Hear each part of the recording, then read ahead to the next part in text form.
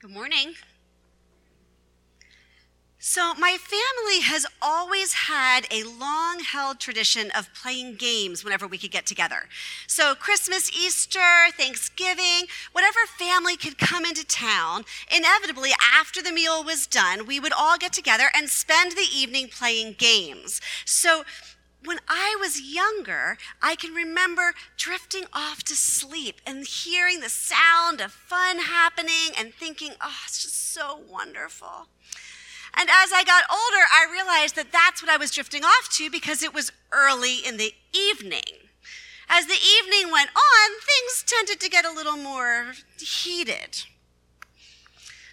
Inevitably, one of the games that they would want to play would be called Rail Barons. And Rail Barons, it's very complicated, and I could tell you about it, except I really don't understand it because I'm always in bed still.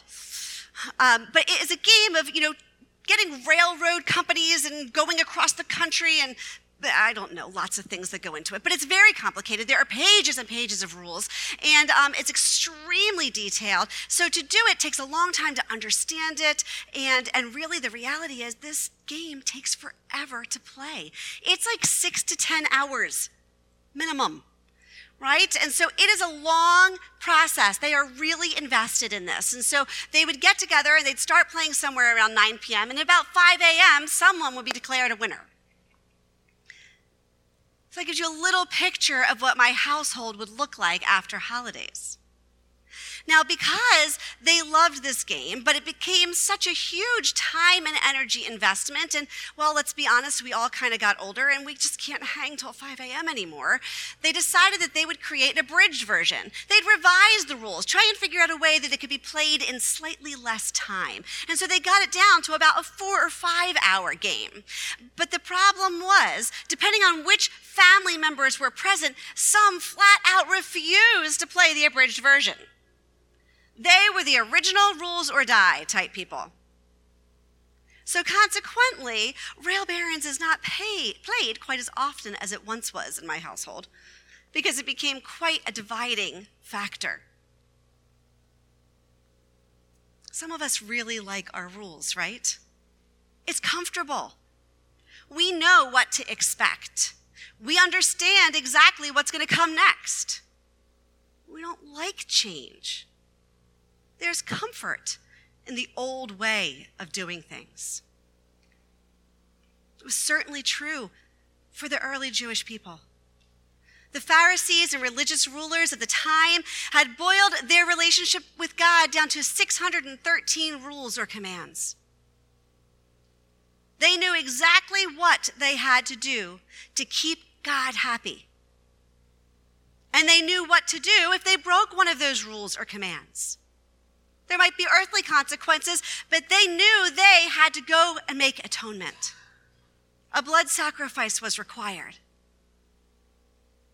They understood what was expected of them. Obey the rules, you're good with God. Disobey the rules, you know the consequence. And you're clearly going to need to make a sacrifice.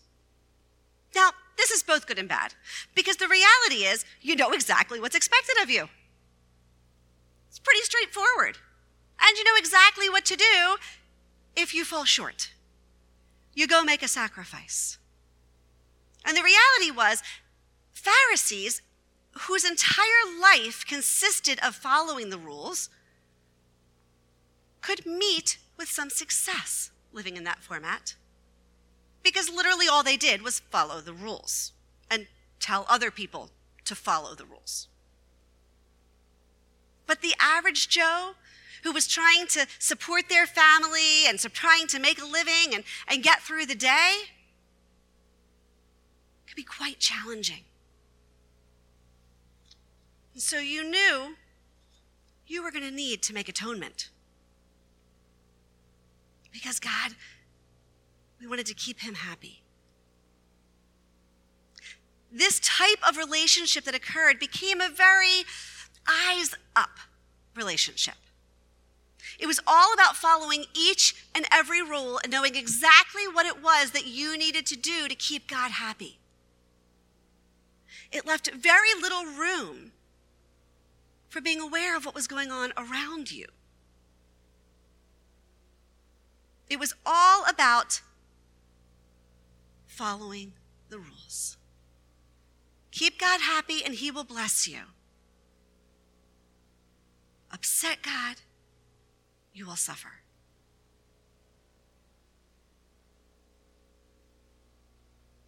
It was a system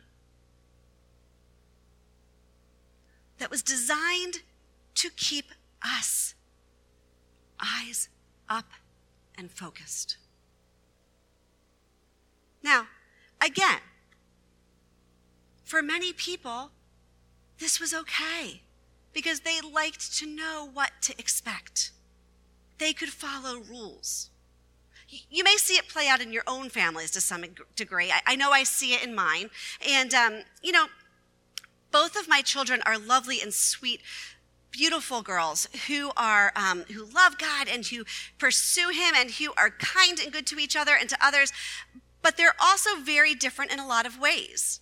So my oldest daughter is a rule follower by nature. She doesn't necessarily need to know why there's a rule. She is just very happy to follow it. Whatever I need to do, I'll follow it. Right? The traditional education system works beautifully for her. She loves it. Please, can I color code my notes? It brings her joy. My youngest daughter, not so much. Don't misunderstand, she's every bit as loving and kind and intelligent. But she's the hands-on kinesthetic learner. She's going to dive into life. And she wants to know why she needs to know something. Likewise, while she usually means no disrespect, she's also going to need to understand the purpose of a rule before she's going to follow it. When they were little, I would explain them by saying that I would have to spend my days convincing my oldest daughter to think outside the box, to be creative, to color outside the lines. And I'd have to convince my youngest daughter that there was a box and sometimes it was okay to be in it.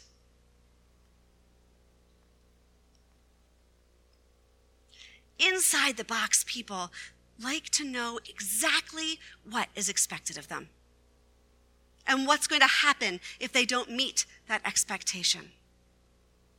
So the Old Testament law might have been burdensome and impressive at times, but it was comfortable because expectations were clear. And then enters Jesus. Jesus who took their laws and turned them upside down.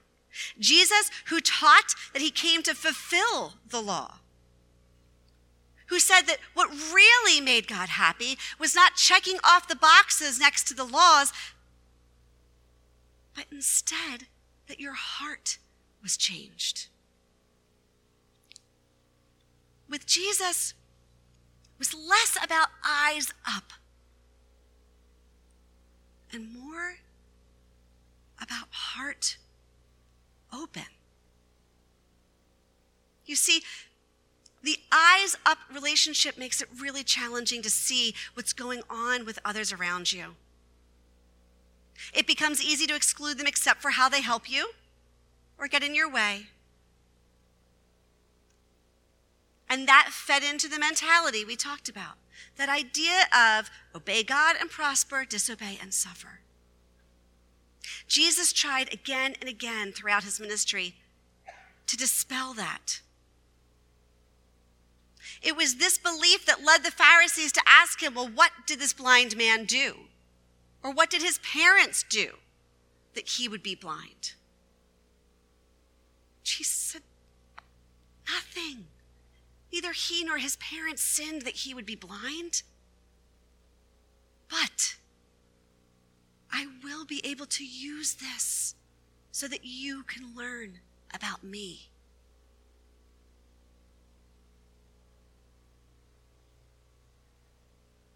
That they could learn and know Jesus better. This heart-first relationship that Jesus taught presupposes that the people around you matter. That living out our faith must involve others. That relationship, rather than just rules, was what God was asking for. You see, God knew that it was entirely possible to uphold these rules and still hate your fellow man. He knew you could uphold these rules and still not know him. The Pharisees and Sadducees did it very well. It was an oppressive system, one where they looked down on others with disdain, one where they only saw themselves as elevated. They could spend their whole life following the rules, and it would have little to no impact on their heart. The law had loopholes. And let's be honest, humans are masters at loopholes. You have teenagers? If I'm honest, I was definitely one of those teenagers. I had mastered the art of understanding exactly what I needed to do to get an A. Nothing more, nothing less. How much homework did I have to do to get an A? How much effort did I need to put into my project to get an A? What time commitment did I have to bring to be able to get an A? And what often ended up happening was a conversation with my mother that went something like this. But I got an A. Yes, but you didn't put any effort into it. But I got an A. Yes, but it was far from your best work. But I got an A. Which would usually leave her sighing, shaking her head, and saying to me, imagine what you could do if you gave something your whole effort. I think that's what Jesus was saying. Imagine what you could do if you put your whole heart into this. Imagine the difference we could make if you were all in.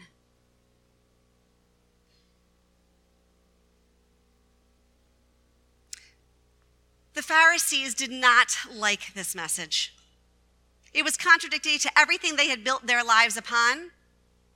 And so they took every opportunity they could to try to discredit Jesus. They would challenge him publicly. They would try to trip him up on commandments from the Old Testament and ways to live their lives. In one particular case, after they had had 2 or 3 passes at him, they sent in a lawyer. They said, all right, buddy, you know the law. Get on in there and trip him up. And that's where we pick up with this. On one occasion, an expert in the law stood up to test Jesus. Teacher, he asked, what must I do to inherit eternal life? What's written in the law? He replied. How do you read it? He answered, love the Lord your God with all your heart, with all your soul, with all your strength, and with all your mind, and love your neighbor as yourself. You have answered correctly, he replied. Do this, and you will live. The conversation could have ended there, but it didn't. Because the lawyer's goal was to find a loophole. So his next question was to justify himself, and he said, who is my neighbor? You see, he was actually referring to a command from the Old Testament found in Leviticus, chapter 19, verse 18, which says, do not seek revenge or bear a grudge against anyone among your people, but love your neighbor as yourself. This definition of neighbor was specific to the Jews. It was a teaching on how to live in community with other Jews. They were told to love people like themselves as they would love themselves. Jesus is not content with that answer. And being the wise teacher that he is, he knows the best way to get his point across is to let them come up with the answer themselves. So he tells a story, and it's most likely a story you have heard before. He tells them that a man was going from Jerusalem to Jericho when he was attacked by thieves. They stripped him of his clothes, beat him, and went away, leaving him on the side of the road half dead. A priest happened to be going down the road at the same time. And when he saw the man, he crossed to the other side. A little while later, a Levite came traveling down the same road. And likewise, when he saw the man, he crossed the road and continued down the other side. But a Samaritan was traveling.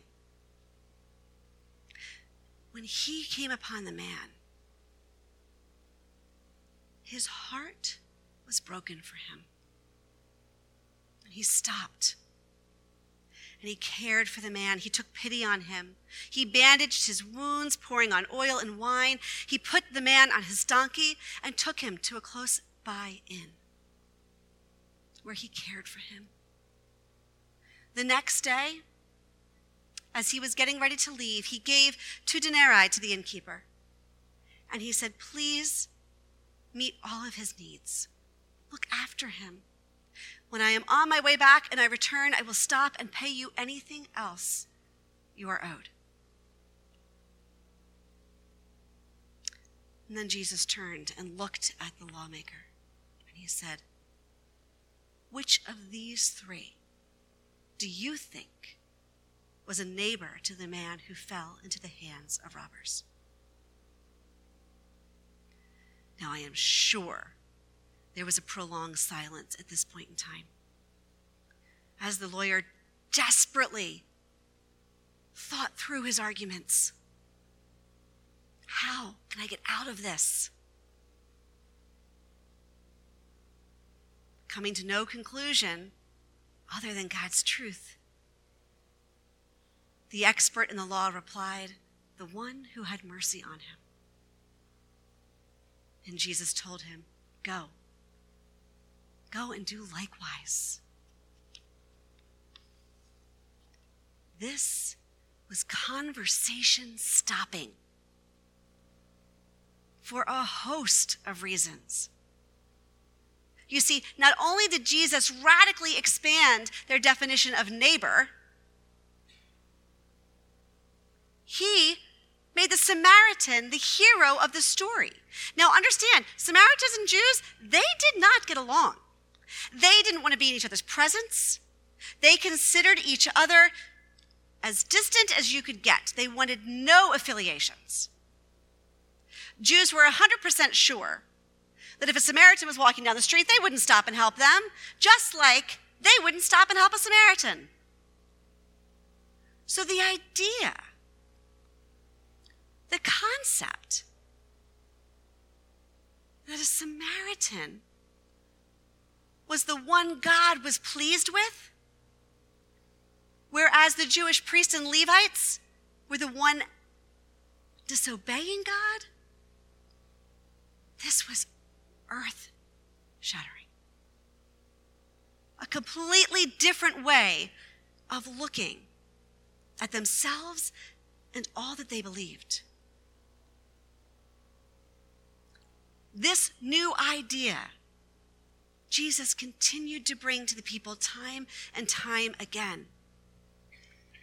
The idea that loving someone else was how we showed God we loved him.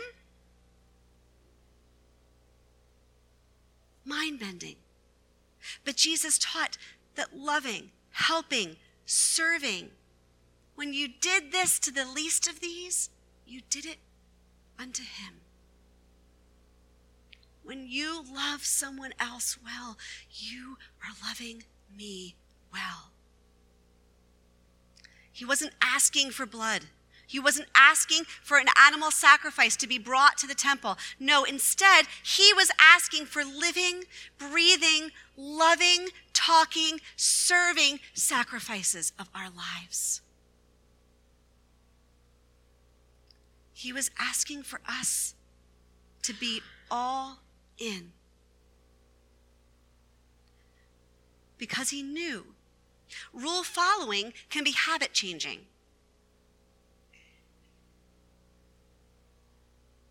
But loving well is life changing. Jesus spent his 3 years of ministry trying to help people recognize that he was bringing something new to the table, something all-inclusive, something heart-changing. In education and in psychology, you'll hear a lot about the difference between intrinsic and extrinsic motivation. So extrinsic motivation is when you're motivated by something outside of yourself, right? We see this in schools a lot. You get the gold star because you brought your homework in, or you get the A because you put just the right amount of effort in. Things like that. The Old Testament law was based a lot on that. I did the right thing, so God is happy with me. Intrinsic motivation is when the desire to do something comes solely from within yourself. You want to do it because it's all you can do, because you are passionate about it, because without doing it, you feel lost. Intrinsic motivation is that desire from deep within. And here's the thing that's really cool. When we know Jesus, when we are walking with God, and when the Holy Spirit lives in our hearts, imagine what that intrinsic motivation can look like. All of your gifts, all of our passions, the hard wiring that we have within us, plus the power of the Holy Spirit, that's heart change in the highest level. That is unstoppable. So knowing that Jesus is looking for this heart change, relationship-driven expression of our love for God, does that mean there's no rules? What about the 10 Commandments? Paul addresses that for us. In Romans, he writes the church, and he's giving them instructions on how to live together in community. Specifically, he'd been talking about managing money and paying our taxes and being good citizens of the towns that we lived in. But then he continues to go on and start to speak directly to the heart of the matter. He says, let no debt remain outstanding, except the continuing debt to love one another. For whoever loves others has fulfilled the law. The commandments, you shall not commit adultery, you shall not murder, you shall not steal, you shall not covet, and whatever other commands there may be, are summed up in this one command. Love your neighbor as yourself. Love does no harm to a neighbor. Therefore, love is the fulfillment of the law. The reality is that this new covenant with Jesus is freeing. It is life-giving. It is joy-bringing. It is risky. It is hard. And it requires us to be all in. When we love our neighbors as we are called to, the standard is actually higher than the 10 Commandments. Erwin McManus, a well-known author, states that the 10 Commandments are really the lowest common denominator among what makes us human. What Jesus is calling to is revolutionary. It is larger than that. It's not just don't murder, but don't hate. No, don't speak or think unkind words. It's not just don't commit adultery. It's don't even entertain the idea of a temptation.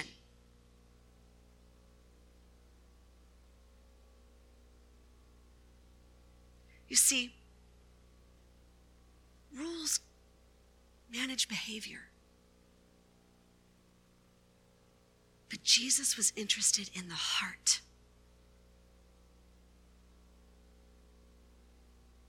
But here's the deal. On our own, There's no way we can do this. Heck, we couldn't even do the law. Which is why the Holy Spirit lives within us. Which is why we need to continually learn and grow and love. It's why we're here. It's why we come together in community to learn who Jesus is. It's why we read the Bible, to see how he loves. It's why we go into small groups, so we can wrestle with each other, figure out the stuff that's tough.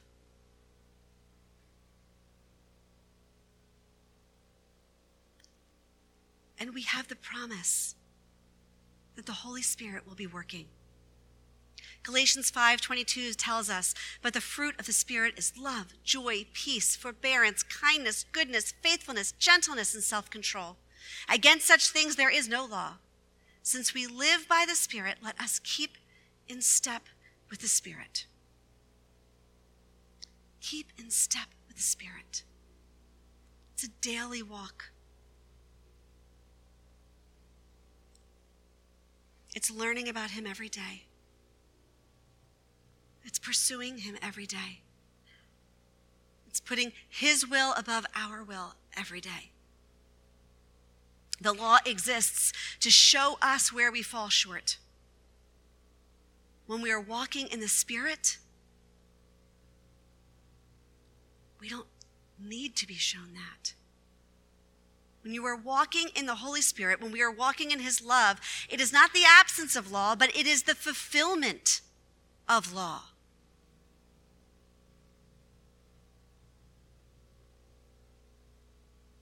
You don't have to regulate kindness, goodness, love, joy, peace, patience, self-control. There are no laws that form against that.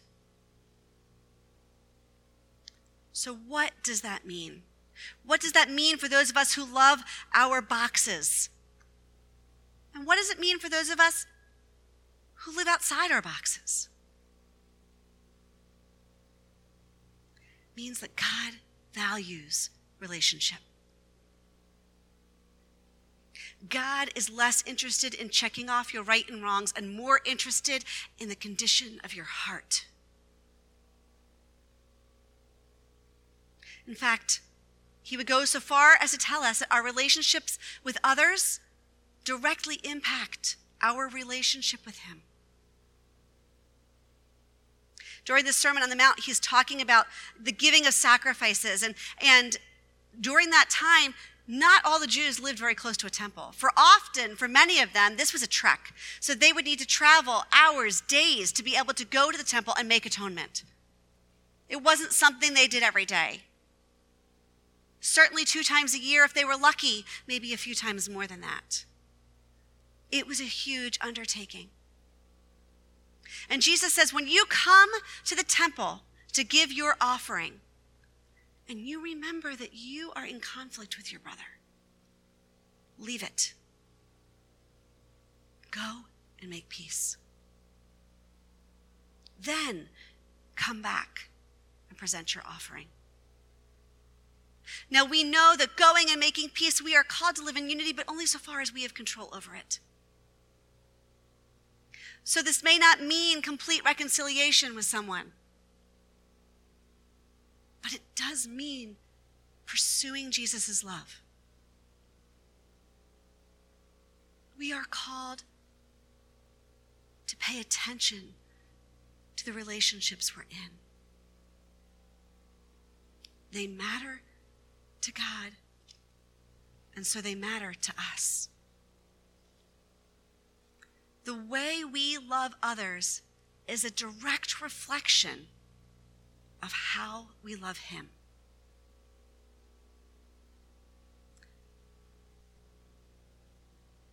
It's why we're here right now,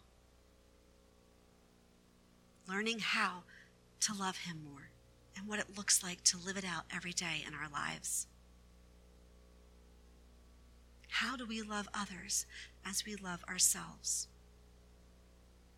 And the reality is, at the Last Supper, Jesus actually revised this command. He upped his game, if you will. So they sat around the Passover table. Jesus washed each disciple's feet individually. He had a moment with each and every one of them. He acknowledged that one of them would betray him. And he told them, I will only be with you for a little while more. They didn't understand it at the time. They had no idea what the next few days would hold. That he would be betrayed by one of them, arrested, beaten, tortured, crucified, and killed. They didn't understand that, but he did, which is what makes his command all that more profound. A new command I give you: love one another. As I have loved you, so you must love one another. By this, everyone will know that you are my disciples, if you love one another. I'm sure at that moment, each and every man could think of a way that Jesus had loved him well. Matthew was a tax collector despised by his community, and yet Jesus called him to his inner circle. Nathanael had mocked him openly, saying, "What good can come from Nazareth?" And yet he was invited right alongside Jesus. I am sure each of them had moments where they felt completely unlovable, and yet Jesus had loved them unconditionally. It must have been very quiet in that room as they wrestled with what it would mean for them to love others in the way that Jesus loved them. Jesus didn't mince words. We were called to love others because he loved us. And here's the thing.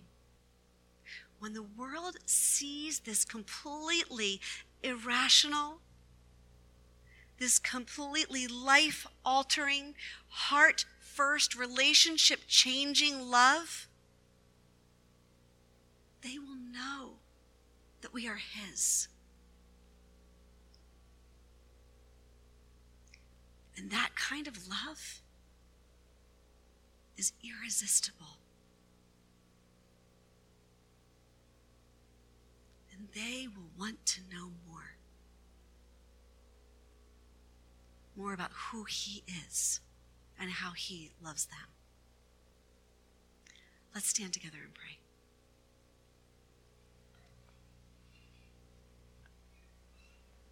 Jesus, thank you so much that your love is irresistible. Thank you, God, that you pursue us relentlessly even when we feel unlovable. God, thank you that even while we fall short, you pick us up and put us back on the path of relationships and love. Help us, Lord God, to love well, that when we do, others might see you. In Jesus' name, amen. So go this week, know that you are loved and you can love well, and through that others will come to see Jesus. Have a great week.